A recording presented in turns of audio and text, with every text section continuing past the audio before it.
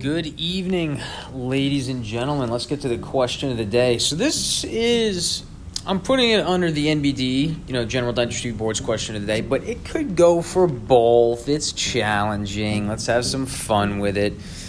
Okay, so the question is, what structure lies between the anterior and posterior digastric muscle bellies? Okay, the digastric bellies. Wait, oh shoot, did I just spell it wrong on LinkedIn? No, come on. Oh yeah, here we go, perfect. What structure lies between the anterior and posterior bellies of the digastric muscle? Okay, first choice, the hypoglossal nerve. Second choice, the lingual artery. Third choice, lingual nerve. Or the fourth choice, the mandibular gland. Okay, what lies between the anterior and posterior? And the answer is the submandibular gland. It's right there. It's laying on it. It's asleep. The digastric bellies are rocking into bed like a cabana out between two trees. Okay? The hypoglossal nerve? No.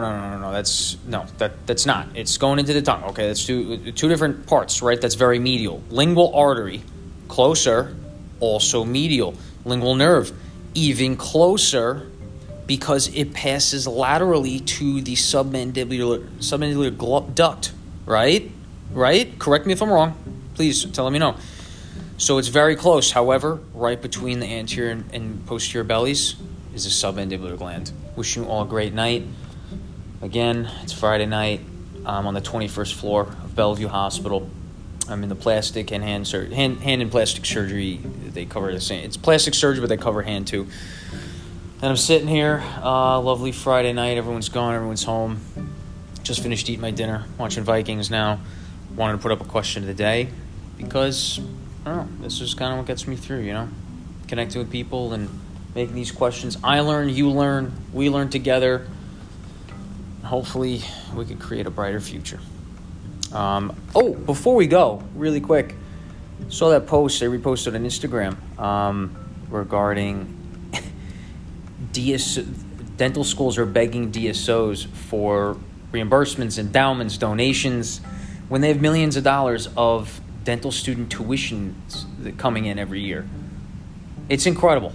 It's absolutely incredible. And one thing I hope that I can help bring into this space of dentistry, but also, more importantly to me, are the people going into dentistry, is I pray to God that I can make a difference and help us all make a difference to bring ethics back into this goddamn field, because that DSOs are reimbursing dental schools to teach them poorer educations, because that's what's going on.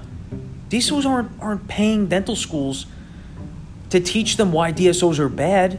No, and sure, not all DSOs are bad. That's a very fair point. They're not. But a lot of them, a DSO shouldn't have to reimburse a dental school. Okay, that's my point. And that's a case in point right there. So, if I could ask you one thing, listening to these, I really appreciate this. I hope that we can become a team and build a brighter future in dentistry and everything we lay our eyes and hands on.